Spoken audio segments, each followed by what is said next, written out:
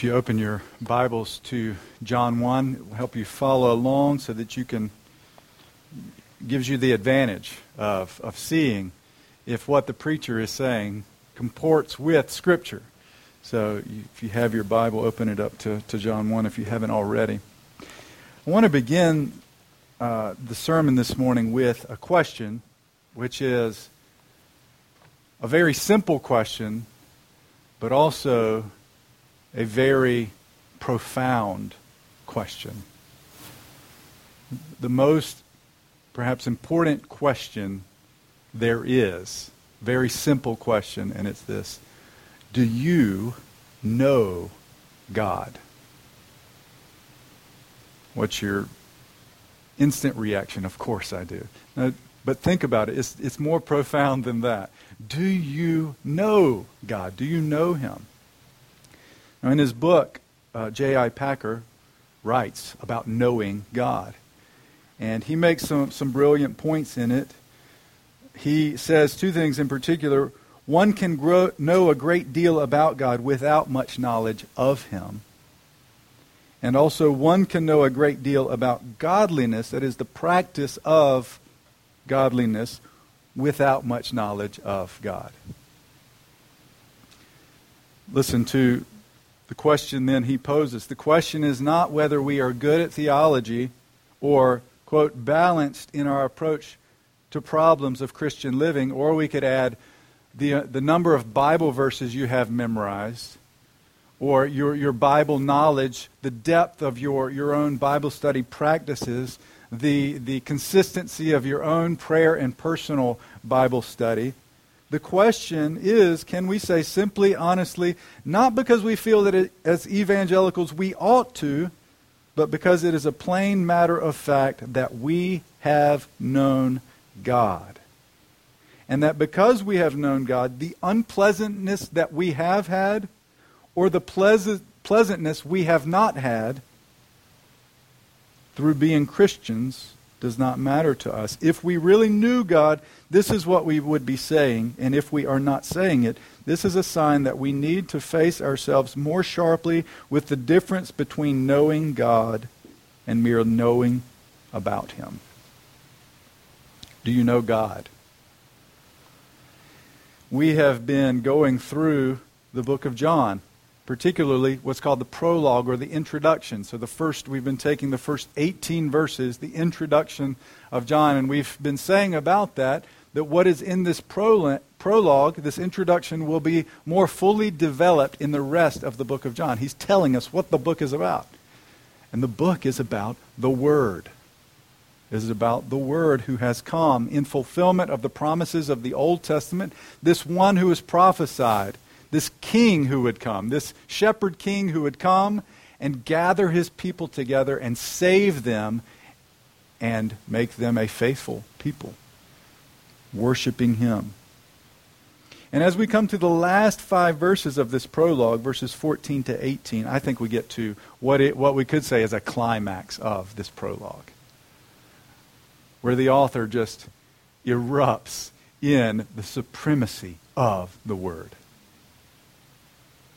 What I want to put forward as the theme of the message, the theme of this passage is this: Jesus is the Word who has made God known. This is the climax. He has made God known. He has explained who God is.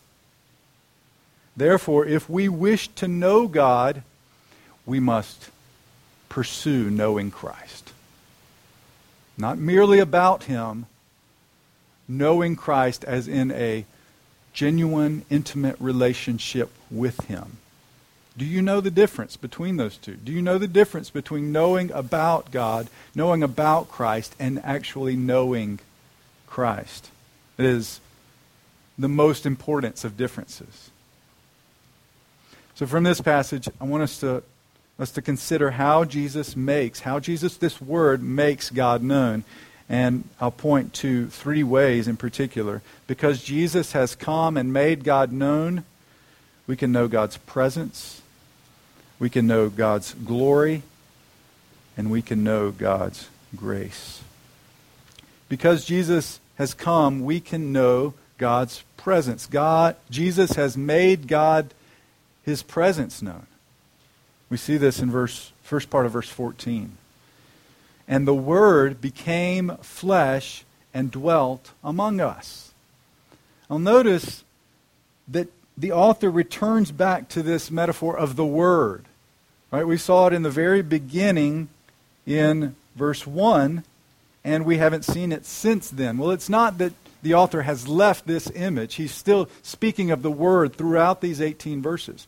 Although he gives some other metaphors. He is the light, right? He's spoken of these other things, and yet all along it's about the Word. Well, he makes the connection explicit here in verse 14 because he wants us to see this stark contrast between the one who is and was and has been forever God with this one who has become flesh. This Word who was in the beginning, who was with God from all eternity, this Word who was God and is God and always has been God, this Word became flesh. That should blow your minds. We should just sit here the rest of the time and not do anything because that is unbelievable. The Word became flesh. Now when we say the Word became flesh, we don't mean that he put on a suit of flesh, a human suit. Right, Halloween's coming up. Some of you will maybe dress up for Halloween. I almost have never dressed up for Halloween, but I saw a costume that I would wear if y'all pitched in and bought it for me. It's like a suit. You put it on and nobody knows who's in there because it's a full suit. It's of a big baby. It just looks hilarious, and I would wear that. It's a suit. You can't see who's in there, but he's moving around. He's, doing crazy things, I assume. But Jesus did not put on this sort of human suit which just kind of encapsulated or encased his divinity, right? If we think that, we're getting his humanity wrong. He didn't merely take on flesh or have this container of humanity. He actually became flesh. He became human. So as the church fathers said, he became that which he was not before. He has always been fully divine. He has always been truly God. But when he came to earth, he became that which he was not. He became truly human. Therefore, he will always be truly God. And another miracle that blows our minds, he will always be truly human. Amazing. This is the person of Jesus Christ. Two natures, a fully divine nature and a fully human nature in one person. The Word became flesh, but he didn't only become flesh, he dwelt among us. The Word became flesh and dwelt among us. This is speaking of his presence with us. Because of our sin and the fallenness of the world, something had to be done. And God came down himself to take care of it. The Word became flesh and dwelt among us. He made his life among us during his 30-some years, among humanity, among his creation. And yet, if we peer deeper into John's words here, the author's words, we see that he means more than simply he walked among us, he dwelt among us. He's actually hearkening back to a picture of God dwelling with his people in the Old Testament. If you look back at Exodus 25, verses 8 and 9, we see this language. We see this language throughout. But in Exodus 25, 8 and 9,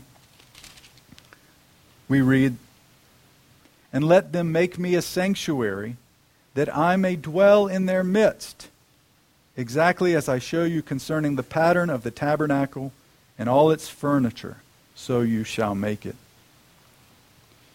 We could also look, and we will, at Exodus 33 and 34, and we see this idea of the presence of God, particularly where? Where do we see the presence of God? We see the presence of God in the Old Testament in the tent of meeting, in the tabernacle, and then precursor to that, then we find he dwells in the temple.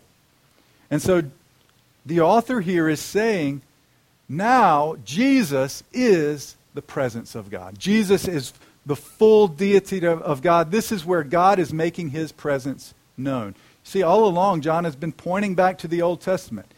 Pointing back to the Old Testament. These things ultimately were pointing to someone, something else, this one who would come and fulfill the promises of God. He's pointing to the presence of God among men, and now he is saying, here is the presence of God. Any ancient Israelite, if you ask them, where would the presence of God be? It would pop in their minds immediately. Well, it's in the tabernacle. It's in the tent of meeting. This is where the smoke from heaven would come down, visible form, and he would meet with Moses as a man met face to face. And all the Israelite people would come to the entrance of their tents, and they would worship God because God was making his presence known. It's interesting how our culture today is often like that. We think about, where is God's presence known? Where can we meet with God? And we think about something physical, about something visible. We think, what do you think? Where's the presence of God now?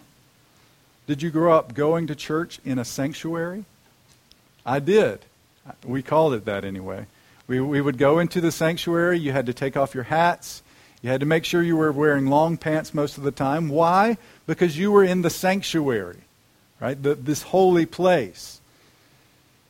And I remember people calling it God's house. We're going to God's house. But what the author of John is saying is no. There's no physical location in which God dwells now. He hasn't come down into tabernacle. Rather, Jesus is the tabernacle. Jesus is the temple. Jesus is the very presence of God here on earth. And so if we wanted to know the presence of God, if we want to know God in his being with us, we need to know Jesus. And you might think, well, we don't get to physically be with Jesus, so how do we get to experience that presence? Is your mind turning? Are you thinking about, how do we know the presence of God since Jesus isn't physically here with us? Well, you might think that the disciples had it really good because they had Jesus right there beside them, the presence of Jesus beside them. But of course we know that Jesus, as we read on in John, will go to his death. His sacrificial death for sinners. He will be raised from the dead. And then in the book of Acts we read that he is then ascended into heaven. But in the book of John he makes a promise, doesn't he? He promises that he will send the Holy Spirit. He promises he will send the Helper to be with you and to guide you in all things. And so when Jesus was ascended into heaven, it says he poured out gifts to men, and the greatest gift of all was his Holy Spirit, the very presence of God, not beside you in the person of Jesus, but inside you as one who has been regenerated by the Holy Spirit of God. The Scripture says that each one of you believers individually are the temple of the Holy Spirit. God has made his presence known in you, and this is through Jesus who became flesh and dwelt among us. And not only are you individually temples of the Holy God, the Scripture says he is making us into a temple. He is building us up into this temple in which he dwells. And that's why it's so wonderful and supernatural when we as God's people gather together as the people of God and hear the word proclaimed and sing his praises, and we have a foretaste of that presence of God, which we will experience in the full in the new heavens and the new earth. This is a foretaste, brothers and sisters, of the presence of God, which we'll experience forever. And it is found in Jesus Christ, and then as he pours his Spirit out upon us. You want to know who God is in his presence, you look to Jesus Christ. But also notice in the next few verses, 14b and 15, that Jesus makes God's glory known as well. Not only makes his presence known, he makes his glory known. He says in that next part, and we have seen his glory. Glory as of the only one from the Father. full of grace and truth. John bears witness about this glory as well. Cried out, "This was he of whom I said, he who comes after me ranks before me because he was before me." He's pointing to this hidden glory of this one who has come, who was pre-existent and now is in human flesh. The author says, we have seen his glory. And we're already thinking about the Old Testament. Throughout this prologue, we're already thinking of this one who was in the beginning, who created all things. And now Moses kind of has moved on from Genesis, and it seems to be in the book of Exodus. We have seen his glory. We think of Moses in Exodus 34. When he says, "Show me your glory. I want to see your glory." Amazing. The author of John says, we have seen his glory. We have seen his glory. Glory as the only one, the unique one from the Father. They have recognized that he has been sent from the Father, and his character full of grace and truth. In fact, turn back to Exodus 34. And let's look at 34 verses 5 through 9. Exodus 34, 5 through 9. This is after Moses had said, "Show me your glory. I want to see your glory." And God had said, "You cannot see my glory because no one can see me and live. But I will let you see a part of it. I will let you see a small taste of my glory." And there he says, "The Lord descended in the cloud and stood with him there and proclaimed the name of the Lord. The Lord passed before him and proclaimed, 'The Lord, a God, merciful and gracious, slow to anger, and abounding in steadfast love and faithfulness, keeping steadfast love for thousands, forgiving iniquity and transgression and sin, but who will by no means clear the guilty, visiting the iniquity of the fathers on the children and the children's children to the third and fourth generation.' And Moses quickly bowed his head toward the earth and worshipped. And he said, 'If now I have found favor in your sight, O Lord, please let the Lord go in the midst of us, for it is a stiff-necked people, and pardon our iniquity and our sin, and take us for your inheritance.'" Moses says, "Show me your glory," and God shows him a part of it, and then declares his name and his character, that he is abounding in steadfast love and faithfulness. These words are used over and over again throughout the Old Testament scriptures. His steadfast love and faithfulness. And it appears to me that John is doing the same thing with his words. He's pointing to the glory of God in the person and work of Jesus Christ and saying, this one, it is glory of the only Son from the Father, full of grace and truth. Grace and truth corresponding to the Old Testament words, steadfast love and faithfulness, particularly speaking of his covenant faithfulness to his people. Speaking of his faithfulness. But again, you think of the ancient Israels. If you ask them, how can you see the glory of God? Where is the glory of God? They would say, well, one, it's in this cloud which comes down, and whenever it goes up, then we move, and then it comes down again. This is the glory of God. They would say the glory of God is the Lord descending upon the mountain and enveloping it in smoke and flame. Where is the glory of God? And again, our culture would find glory in all of the visible things which are so impressive and beautiful. I mean, consider teenagers, kids. What do you find most impressive in this life? Is it the latest, greatest toy that you want for Christmas? Is it the latest iPhone model that you really would love to have? Adults, is it that fancy car that you wish you could have? What is it that impresses you? Is it the star of the sports team who raises his hands to the crowd and tells them to cheer him on because he is that praiseworthy? Where do we see glory in this world? Where do we see the glory of God? Where are you looking for glory in the here and now? Maybe you've seen, and maybe you saw pictures, supposed pictures of Jesus growing up, right? They have certain paintings.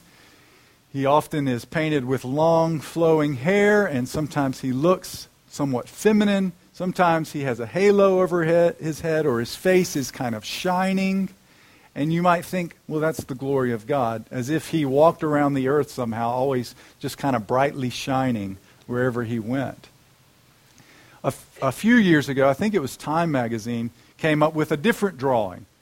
And it was basically, they didn't say this is what Jesus looked like. They said this is a basic Hebrew guy of the time. This is what he would look like, basic. This is what one of the ordinary guys would look like. And you look at it and you say, that's not very impressive. It's just a guy. That's not my picture of who I imagine Jesus to be. It's not very impressive. It doesn't seem like something very glorious. And yet, John here is saying, if you want to see the glory of God, that's where you look, in the person of Jesus Christ.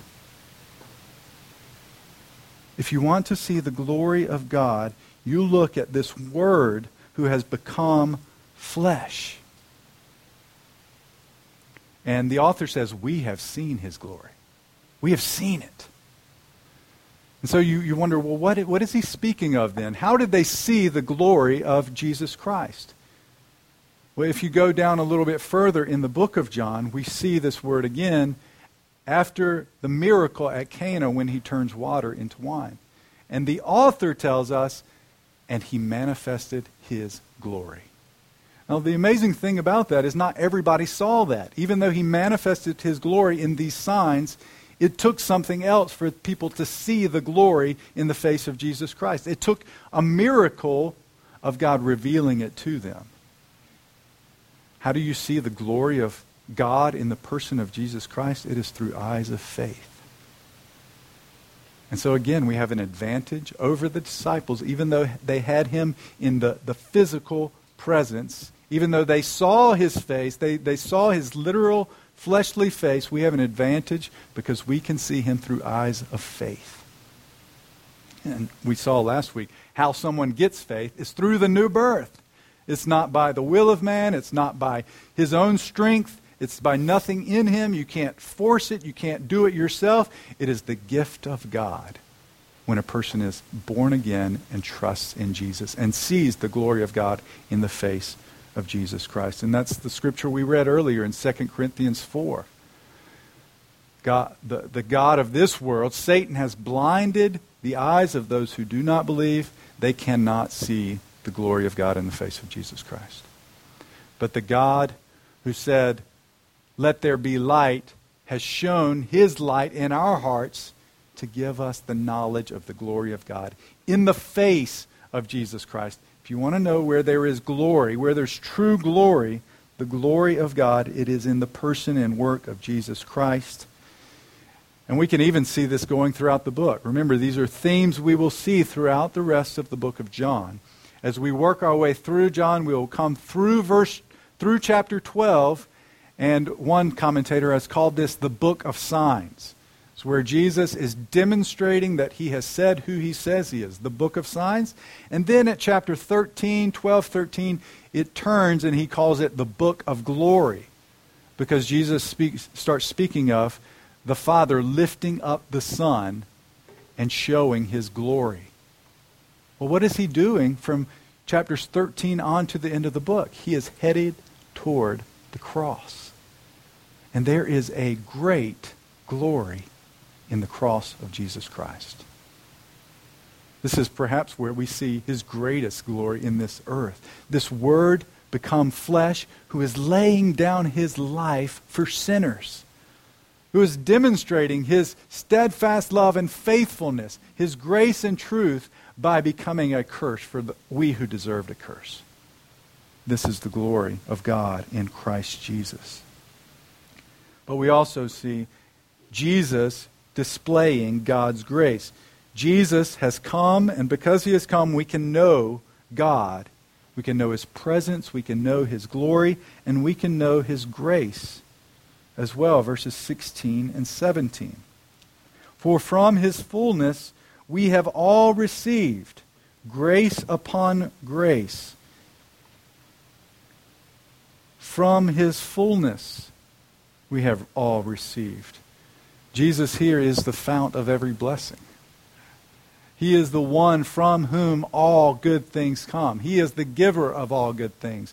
As He created in the beginning, so now He is the sustainer of life and the giver of all good gifts.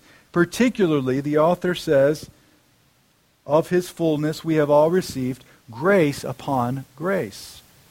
The words there are difficult to translate. They're difficult to interpret. What does this mean, grace upon grace? If you have the NIV Bible, it has a different translation. Even your version might have a note, and then at the bottom it says, it could also be translated this way. NIV says, grace in place of grace. Maybe your translation says that, or grace instead of grace. What does this mean? Rather than a piling up of grace upon grace, some have suggested that this is one succeeding gift of grace after another. As you've received grace and then it has gone, you receive another bit of grace. You receive another. It never stops coming. It keeps coming from this fount of every blessing. Like when you go body surfing in the ocean. And if you get knocked down by a wave, you better be ready. Why? Because another wave is coming right after it. One succeeding wave after another. One after another. They never stop coming. And as these waves crash upon the shore, so God's grace to us in Jesus Christ keeps on coming. Can you believe His grace to us? You find yourselves being obedient and you get really excited because you want to live for God's glory and you want to please Him, and then you have another failure and you get angry at someone and you sin, and there's more grace for you. And then you make progress and you see the Holy Spirit working in you, and then you fail again. And then God pours out His grace to you in Jesus Christ again. How many waves of grace has God poured out on you throughout your life? There's another way of understanding this verse in the context, which I don't think is opposed to the way I just described it, but I think it is in cooperation or correlation with it. Look at the next verse. I think we should read these together. For, there's that linking word with the previous word. For the law was given through Moses, grace and truth came through Jesus Christ. In other words, the law was given through Moses. It was a gift from God. John is not here saying that the law was a bad thing. It is a gracious gift from God. What did God use the law to do? He showed them their own brokenness, their own sin, their own inability to keep the law. In place of that gracious gift, God has given a greater, superior gift in the grace of Jesus Christ. Think about the law and what it could not do for the Israelites. Moses was up on the mountain and God was speaking to him, and He inscribed on tablets the covenant of the law, the Mosaic covenant. And Moses came down, and what happened? The golden calf. He found the rest of Israel worshiping a golden calf, an idol, sexually immoral. Are you kidding me? I was just up on the mountain with God. And you are doing this? What is going on? So he goes back up the mountain. And he brings down the law once again, inscribed on tablets. Well, the first time Moses really let them have it, right? They had to grind that idol into bits and then put it in water, and then they drank it. He punished them. This time, they'll get it right. He's really letting them have it this time. And now we've come back down with this covenant, with this law. He's renewing the covenant. this time they'll get it. The law was impotent to give them what they needed. It was powerless. It could not forgive their previous sins, and it could not provide for them anything that would help them get any better. It couldn't give them anything to start living according to giving glory to God. But the grace of Jesus Christ succeeds in both of those ways. He has given us in His grace a provision for sin. He Himself was the perfect Israelite. He Himself kept the law perfectly. He did what Israel could not do in living for the glory of God every moment of every day. And by His sacrifice, by His perfect sacrifice, all of our sins are forgiven. He provides for our past sin, and He gives us power to live for His glory now through the giving of His Holy Spirit. And this is a gift of grace. What the law was powerless to do, God has done in Jesus Christ for you who come to Him in faith. We continue on in verse 18. No one has ever seen God, the only God who is at the Father's side. He has made Him known. This is the climax. No one has ever seen God, the only God who is at the Father's side. He has made Him known. Mainly what I want to show you about this is that Jesus is being portrayed, as Lindsay said earlier, as superior.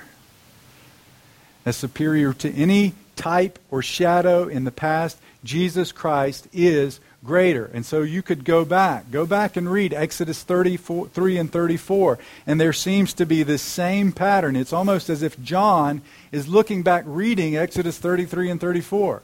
And there's this same outline of the presence of God in the tabernacle. And then the glory of God coming down into the temple. And then the covenant of God with man. The old covenant was the Mosaic covenant, this covenant of law which was powerless, but the new covenant is the covenant in the blood of Jesus Christ for the forgiveness of sins and the indwelling of His Holy Spirit. But consider how even now, how often we try to go back to works of the law as that which will give us favor with God. Do you find yourselves doing that? Thinking if you could just do better, if you could just do your Bible study more, if you could just pray more, then God would be more pleased with you. And there's no praiseworthiness in that. There's no praiseworthiness in really bucking up and trying your best to do so that God will be happy with you. That is actually a rejection of the grace of God in Jesus Christ. That is a rejection of the grace of Christ when we seek to live by the works of the law. Well, Jesus, we have seen then, has made God known. He has made Him known. The Word made flesh has made God known. And as I said in Exodus 33 and 34, it's as if John is telling us Jesus is greater. He's greater than Moses and the ministry Moses had in the tabernacle. He went into the tabernacle and spoke with God face to face. Jesus is the fulfillment of the tabernacle.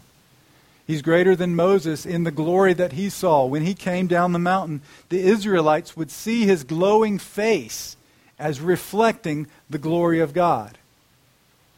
But Jesus Himself doesn't reflect the glory of God. He is the glory of God.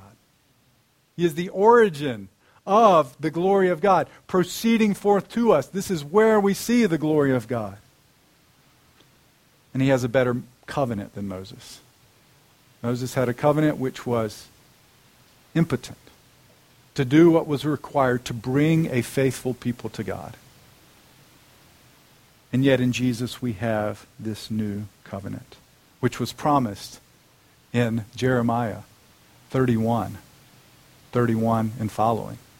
And the amazing thing about that promise there in Jeremiah 31 is that it connects several themes we've already been talking about. A new covenant in which He will actually do something the old covenant couldn't do. He will write the law upon your heart so that you actually begin to live for God's glory. And He says, no longer will each say to his neighbor, know God, because why? You will know God from the least to the greatest. How do you know God? It's when the Holy Spirit comes into your heart and causes you to know Him.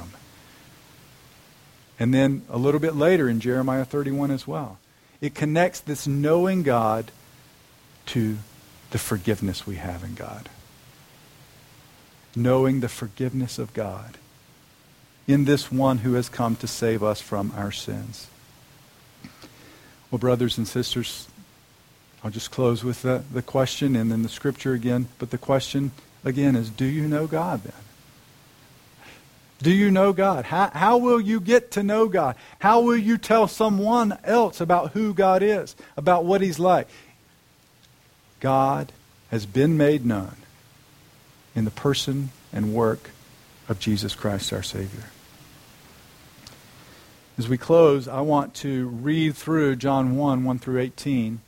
Having preached through it in these 3 weeks that we've looked at it, having heard the Word of God proclaimed and explained, now maybe that gives us a different understanding of what we've been so familiar with throughout our lives.